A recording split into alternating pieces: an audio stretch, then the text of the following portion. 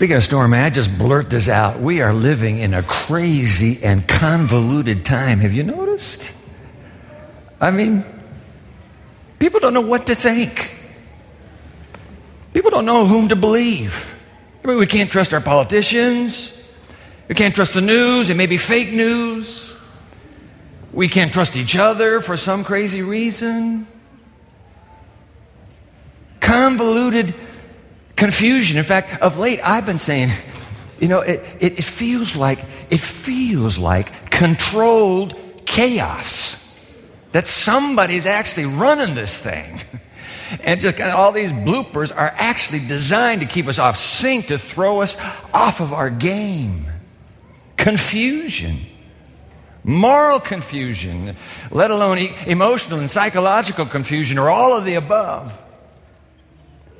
My friend Gordon Beetz, in his last editorial before he retired as president of Southern Adventist University, in the Southern Columns, which is the little magazine sent to us Southern grads and alum, in the Southern Columns, he quotes James Hunter. This is so dynamite, I have got to share it with you. James Hunter, who wrote the book, The Death of Character, Moral Education in an Age Without Good or Evil. He provocatively identifies this age in which you and I are living. Put the words on the screen. There's a study guide and not for fill in, but you just get to keep it, and it'll have all these quotes on it. Didn't get one. Here come our friendly ushers your way. But I'm going now. So let's put Hunter's words on the screen. We say we want renewal of character in our day, but we don't really know what we ask for. To have a renewal of character is to have the renewal of a creedal order that constrains, limits, binds, obligates, and compels. This price is too high for us to pay. Now hit the pause button right there. Here's what he's saying. I know there's a lot of big words right there, but hold on. In order to find strength of character, here's what he's saying. In order for us to find strength of character, by the way, the very opposite of the food fight we're experiencing right now with the news media and presidential politics, all right? The very opposite of that. We're talking about news, we're talking about social media, we're talking about politicians, we're talking about entertainers. This business of trash mouth, trash talk, everybody's gone crazy. You want moral sanity and moral order. This is what Hunter is saying. If you want moral character, we're going to need moral creed. We're going to need moral codes to, how did he put it here? To constrain us, bind us, obligate us, compel us. But we're deciding, apparently as a society, we're deciding that the price is too high to pay. No, I'm not going to pay that higher price. Now he goes on, back on the screen. Here's us, 2017. We want character, but without unyielding conviction. We want strong morality, but without the emotional burden of guilt or shame. We want virtue, but without the particular moral justifications that invariably offend. We want good without having to name evil. We want decency without the authority to insist upon it. Boy, this is good. We want moral community without any limitations to personal freedom. Don't you tell me what I can't do. I can do anything I want, but I also want moral community. You can't have it. In short, Hunter concludes, we want what we cannot possibly have on the terms we want it.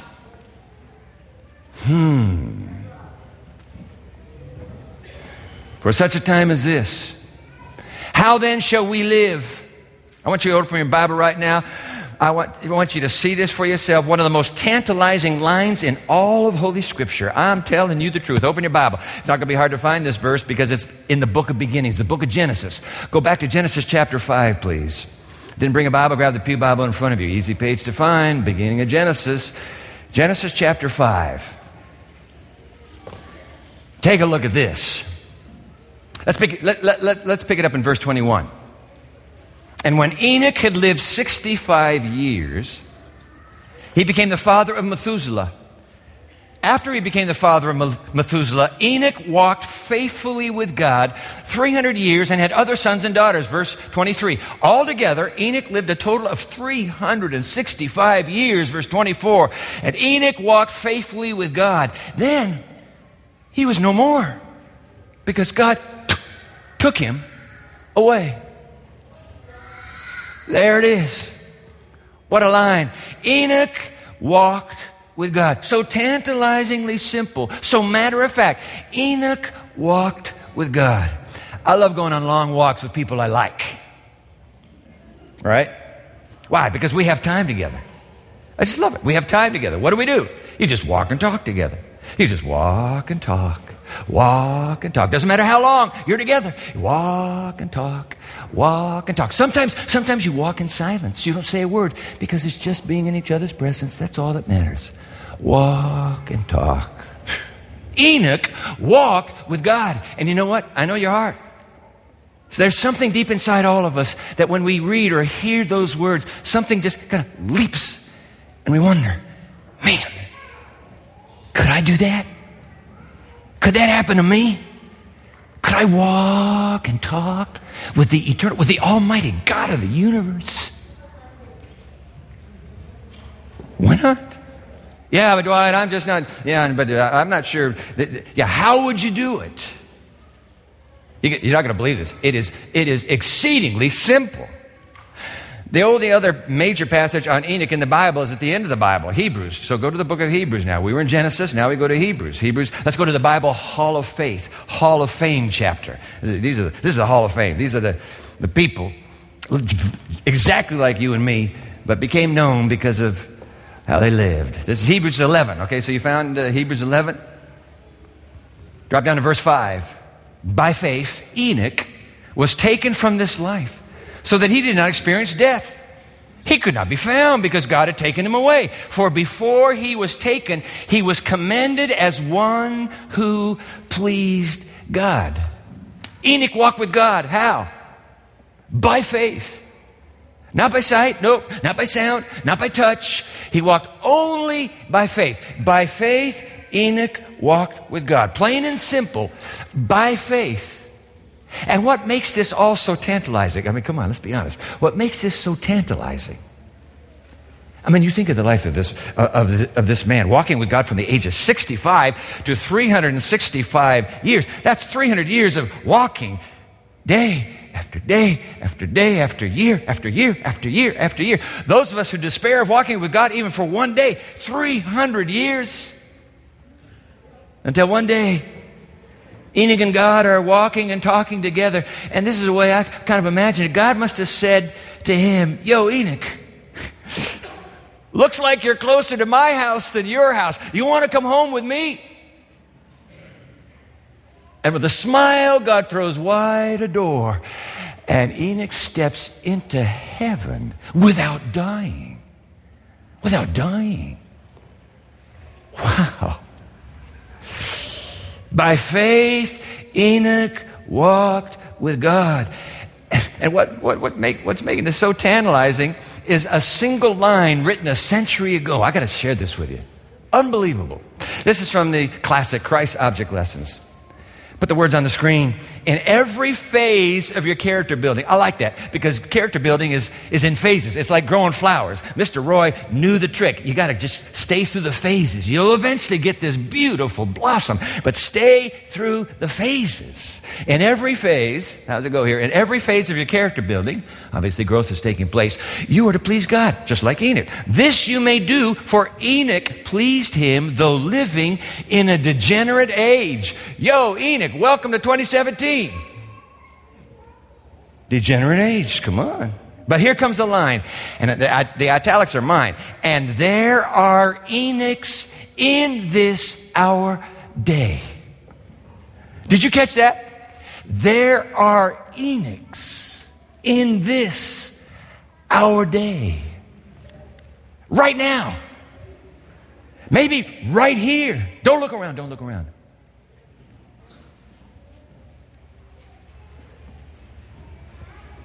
I've known some Enochs in my lifetime.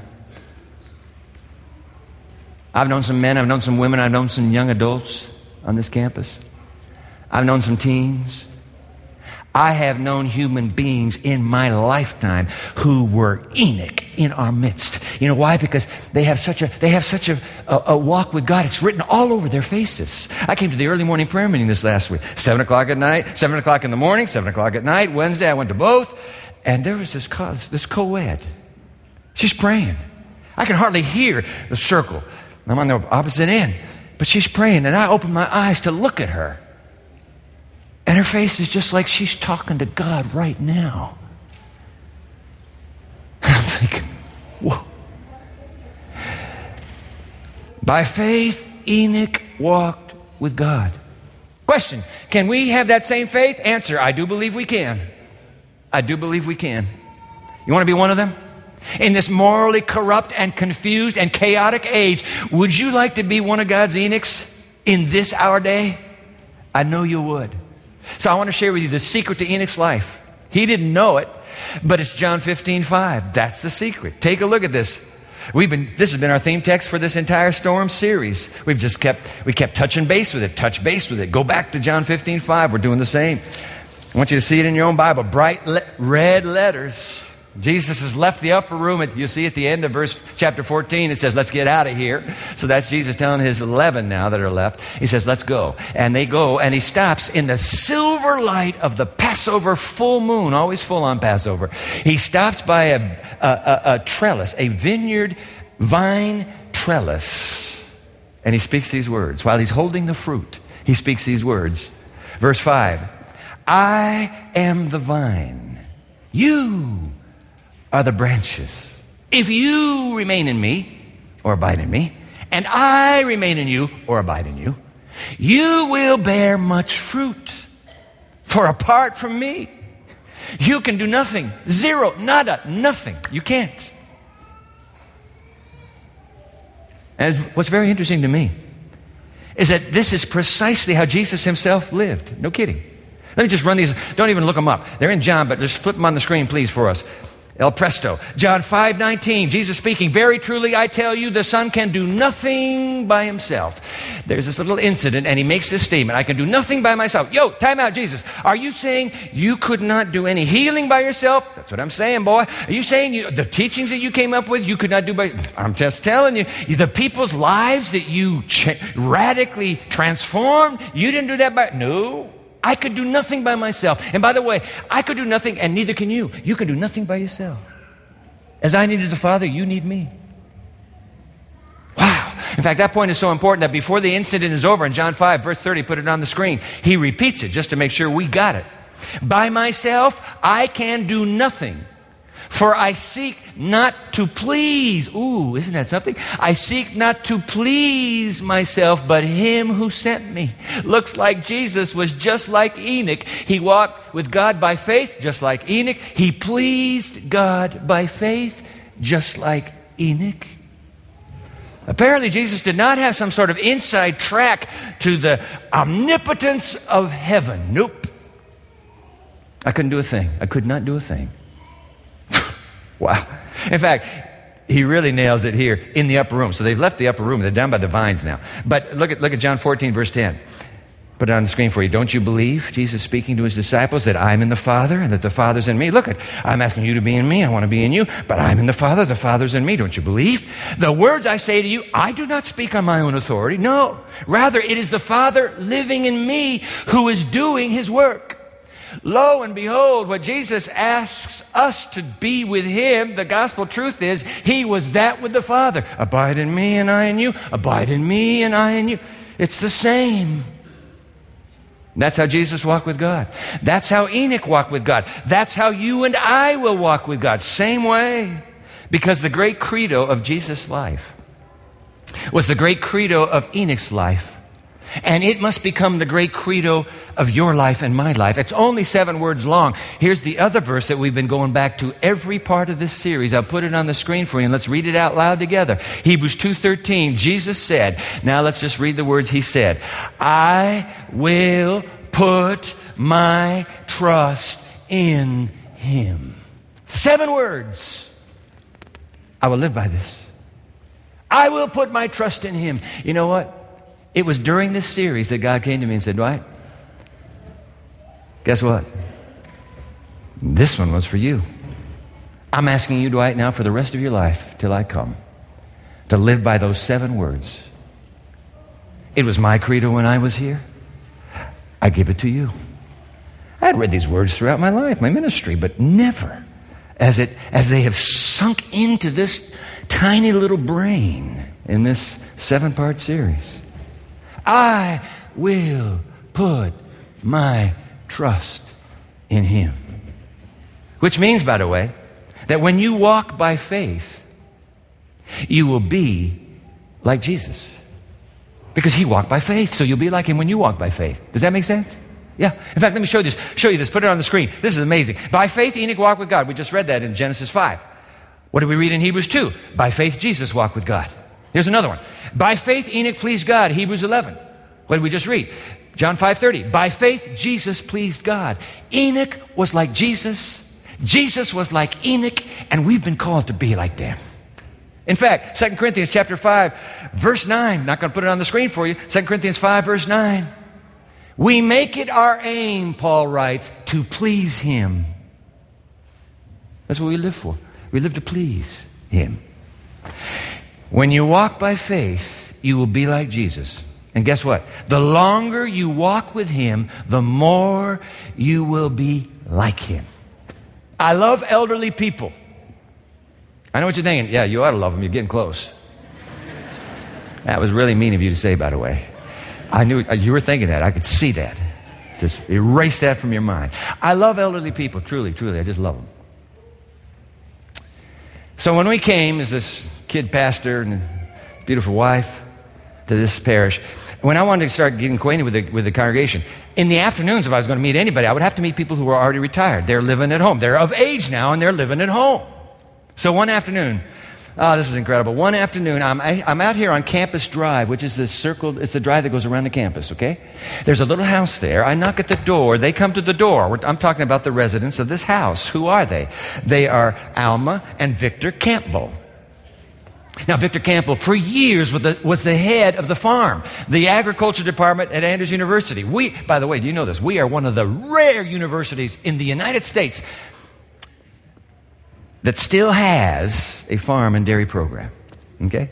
So he was the head of the dairy for years. Hey, put that picture on the screen. He was the head of the dairy for years. And that's his wife, Alma.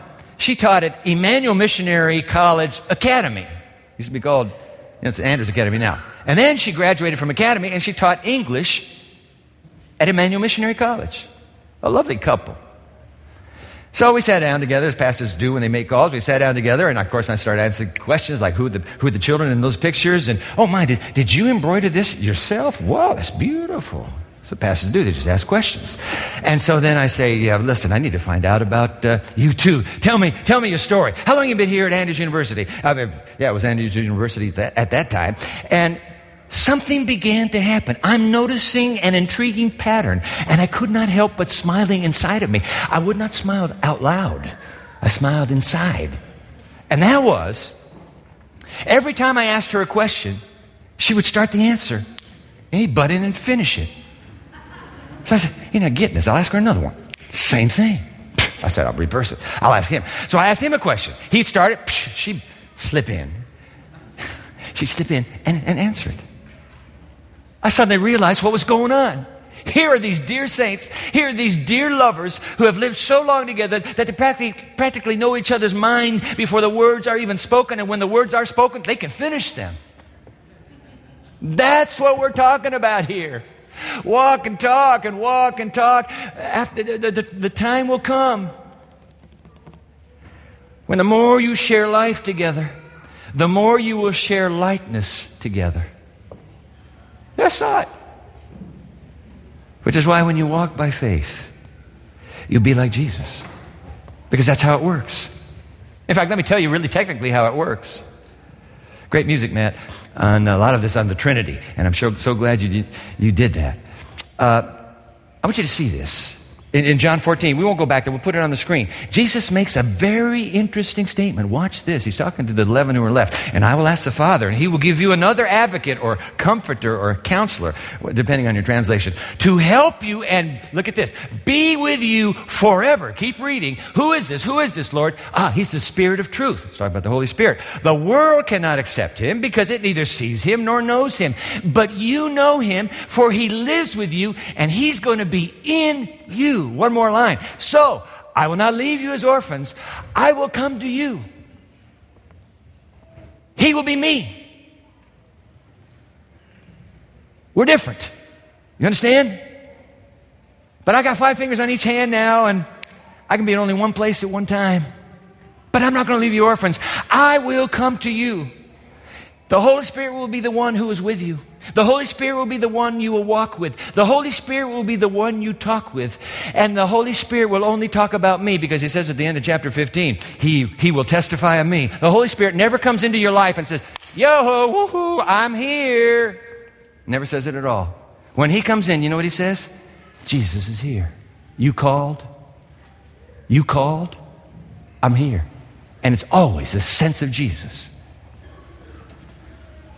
And when the Holy Spirit speaks, oh boy, when the Holy Spirit speaks the omnipotent word of the Word made flesh in half a nanosecond, you remember how this goes? In half a nanosecond, the God who says, let there be light. In half a nanosecond, when you read the Beatitude, blessed are the pure in heart, and there's something inside of you that says, amen, God, I want to be the pure in heart. Make me like Jesus. Let me be pure in heart. When you say amen, in a half a nanosecond, God says, let the purity of Christ be in her. Boom, and you got it.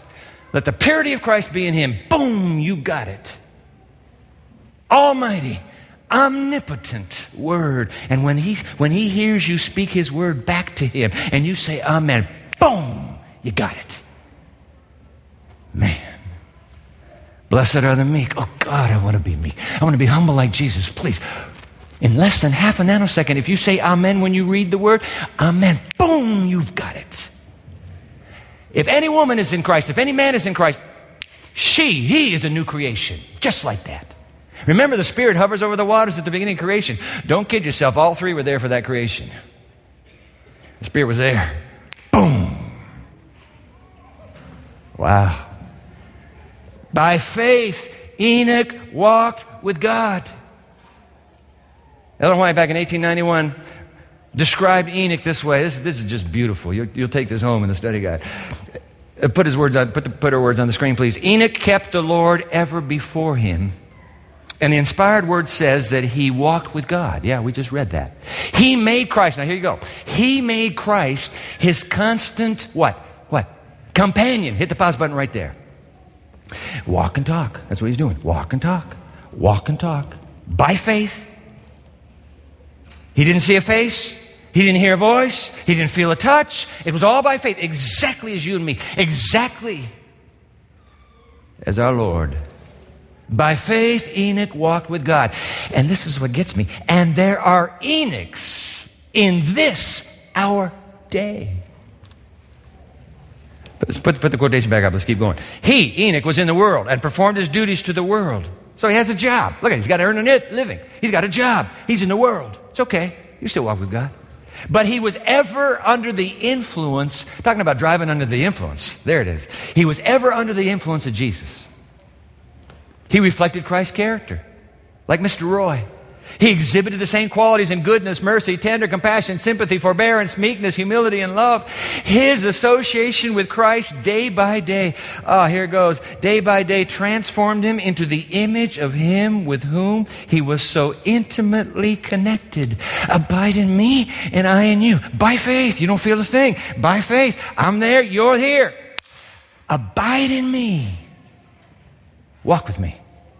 Girl, boy, talk back to me. Talk to me. I want to hear from you. Are you listening to me? I'm talking to you. Just like Enoch. Wow. Because when you walk by faith, you'll be like Jesus. People start seeing it. Well, what's up with that? I couldn't tell you what these plants looked like, these flowers looked like yesterday, but I can tell you what they look like today. I don't know how much growth took place between yesterday and today, but they sure are beautiful, and it looks like these petals have just continued to open. You can't see it. Only the people that see you and then come back and see you later say, whoa, something happened here. And there are Enochs in this our day. One more line from this quotation. Day by day, Enoch was growing away from his own way into Christ's way, the heavenly, the divine, in his thoughts and feelings. He was constantly inquiring, is this the way of the Lord? Do you remember when we used to wear these little bands that had WWJD on it? Remember that? WWJD. What did it stand for? What would Jesus do? You remember that? It was a big craze. That's how Enoch lived. He would keep asking this question. Circle it in your study guide. Keep it in your mind. Is this the way of the Lord? God. I'm getting ready to walk into that boardroom. Is this your mind on this? Am I okay with this? I'm getting ready to ring a doorbell. I'm getting ready to make a call. God, do I have your mind on this? Is this the way of the Lord? And then the last line, oh, this is beautiful. His was a constant growth, and he had fellowship with the Father. He had fellowship with the Father and the Son. He walked with God. He walked with the Father, and he walked with the Son, and he had the Holy Spirit in him. The whole Trinity was engaged in Enoch's life. And by the way, the whole Trinity is engaged in your life. You may be thinking that you're walking all alone. You may be thinking that nobody's caring about me in heaven right now. You got 1/3 of the Trinity in your heart. You have the other two who are connected with you as if there were no other living human being on this planet. God is so able to focus his mind that he is only with you, exclusively yours. Talk to me. Come on, talk to me. What do you want? What can I do for you? I'm not a genie in a bottle. I'm your friend. Abide in me, and I in you. Ladies and gentlemen, it's that simple. God is raising up a generation of Enochs who will keep the faith of Jesus. I will put my trust in him. The storm generation. And I do believe, I can say this with all the integrity of my soul, I do believe he's calling you. No kidding. I do believe he's calling you. The big question is, come on. The big question is, do you hear him calling you? I know he's calling you. Do you hear him calling you? I want to end with a story. It talks about how you can hear him. The story is preceded by a quotation. It's from Mark Labberton, who is the president of Fuller Theological Seminary. He wrote a piece in the latest Christianity Today magazine in which he describes how when he believed in no God at all, he picked up the Bible one day and said, I'm going to read this just like a plain old book. So what you're going to hear now is a first-person testimony, okay? Put his words on the screen. I started to read the New Testament just as I was about to enter college, like some of you. With very few assumptions and with no theological or spiritual commitments, I simply picked up the Bible and began to read. I read and reread the Gospels and then the whole New Testament.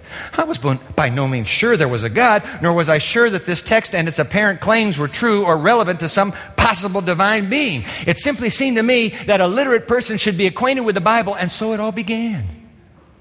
There's some of you who've walked into church today. You weren't here for parts 1, 2, 3, 4, 5, and 6. You're not even sure why you're here today, but you're here, and there's something happening inside of you right now that's saying, man, this is more than just a cutesy little picture. There's something going on with those words, and he walked with God by faith.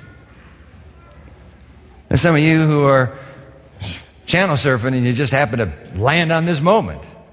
Some of you are at our website, you're looking for some archived video and you happen to pick this one and boom, suddenly the eternal is speaking to you. What would happen if you picked up this book and just started reading it like a book? You can start with the Gospels if you want. You start with Genesis. Be my guest. But what would happen if you just picked this up and started reading? Could it be that the eternal of the universe would start whispering to you? Mark Labberton did that. He describes how his reading expanded, put his words back up on the screen. I came to discover that what Jesus offered was in fact the antidote to smallness. The kingdom of God is the antidote. It's huge. The smallness that pervades much of our natural human enterprise, whether it's business, education, politics, or religion, was the problem of a shrunken heart and mind. By contrast, the kingdom of God, life under the reign of God's grace and truth in Jesus Christ, expands and unleashes our heart, mind, and soul and strength for the profound purposes for which we were made. Could it be that God is, hit the pause button there, could it be that God is calling you out of your smallness right now? Your life feels small. It just doesn't feel like it has any nobility and destiny and purpose to it. Could it be God is calling you out of your smallness right now? Come talk to me. Come on. Let me talk to you. And then talk back to me. Mine with capital M mind, intellect with capital I intellect, connected. Lamberton, to my utter surprise, the Bible proved itself to be clear to me, even though I knew almost nothing about it. What the Bible made plain was that I was loved, sought, convicted, called, and redeemed by the true and living God who came to save the world, including me, in Jesus Christ. The clarity of Scripture was not an abstract principle. It was an apt description. Over time, it has formed my spiritual genealogy and biography. By faith, Enoch walked with God. And by the way, he didn't have this. All he had was what was passed from father to child, father to child. The maker of all things loves and wants you. That's what I want you to remember. The father would tell his children, the maker of all things loves and wants you. And one day he reached out to this maker and connected. Whew. However, his words to end here, however urbane and cosmopolitan, skeptical and doubting, or poor and broken people may be, God's Word speaks with authority and power. Just as water will always find its own way, so the Bible's stream of water does the same, finding their way into the parched and thirsty lives to bring new life. It's not simply the clarity of comprehension for which Jesus calls us to be perfect, but a life that looks increasingly like the life of the Word made flesh. That's what we've been talking about. A life that begins to look like the Word made flesh. This is the final test of the Bible's clarity. I like this. Can people read our lives and see the life of God in us? This is the perspicuity. Yeah, I'd never seen that word either. I had to look it up. It means transparency. This is the transparency that God has given us in the Bible, a clarity that is meant to be readable in part through the unfinished lives of those who read and trust it. In other words, hey, something begins to happen to you when you pick up this book and daily you read the narratives, you read the poetry, you read the prose. Every day we walk and talk, we walk and talk. That's it. We walk and talk, we walk and talk. Something is happening. There's a conversation that's developing. There's a connection that is deepening. Lamberton's point, can people read our lives and see the life of God in us? And then he ends with this sentence. The clarity of our faithful Bible reading is meant to show up in the clarity of our faithful lives. And as soon as he writes that sentence, he tells a story. And I end with a story right here from Christianity Today. I was converted again to this conviction that we just read one night in northern Uganda. Okay, so he's in Africa. At that time, the Lord's Resistance Army, that's some kind of terrorist army, was still at its evil games, and children slept in night commuter camps to stay alive and to avoid being captured and tortured into becoming child soldiers. This particular night, as every night, hundreds of children came to sleep together in the roof of an empty school. Only one adult was present, a middle-aged woman, available to help and comfort any who might have need. Her husband and children were at their home just a few blocks away. She explained that she came each night as a volunteer to be of help. I asked her why she was doing this. She talked about the children's need and her desire to do what she could under such difficult circumstances in the face of such fears.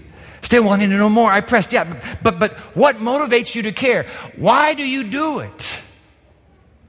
She looked me up and down and finally said, well, I am what you call a Christian. I read my Bible every day, and every week I go to a church where we eat something called the Lord's Supper.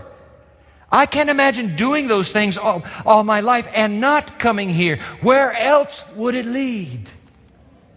The lady got it. She got it. Abide in me and I in you, and you'll bear much fruit, and the world will be a different place because of you. When you walk by faith in the Word, you will live by faith in the world. And they will take note that these men, that these women, that these children had been with Jesus. What do you say? Yeah, no, what do you say? Yeah. You know what I wish? If I could just one prayer for you. One prayer. One gift from God to you. Here's what I wish. I pray that whoever you are, and whatever you do, and however old you are or aren't, I pray that this gift of a walk with God will be yours. It's yours for the asking. You don't have to get a letter. It's not airmailed to you. Walk and talk. Walk and talk. You'll bear much fruit. There will be a generation of Enochs at the end. And the world will say, whoa, who are these people? Walk and talk.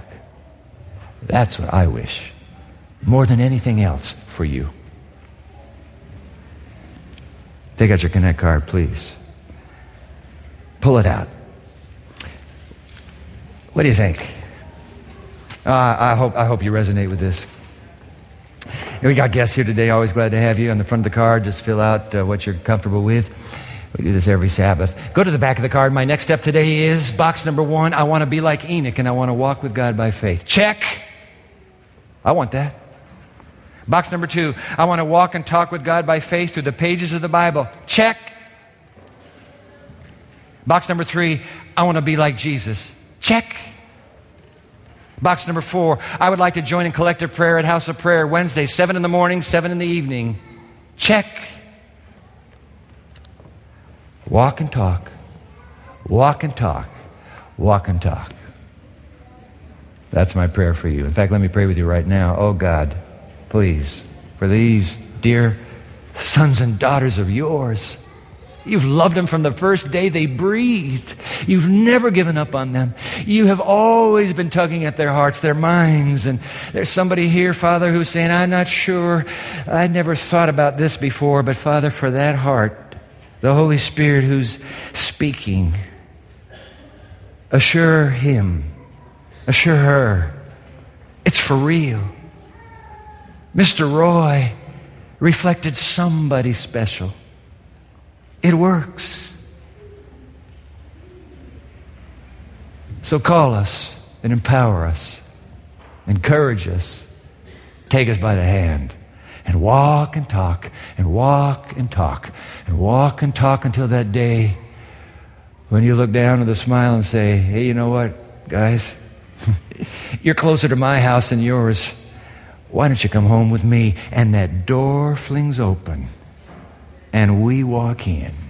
Till then, walk and talk. We pray in Jesus' name. Amen.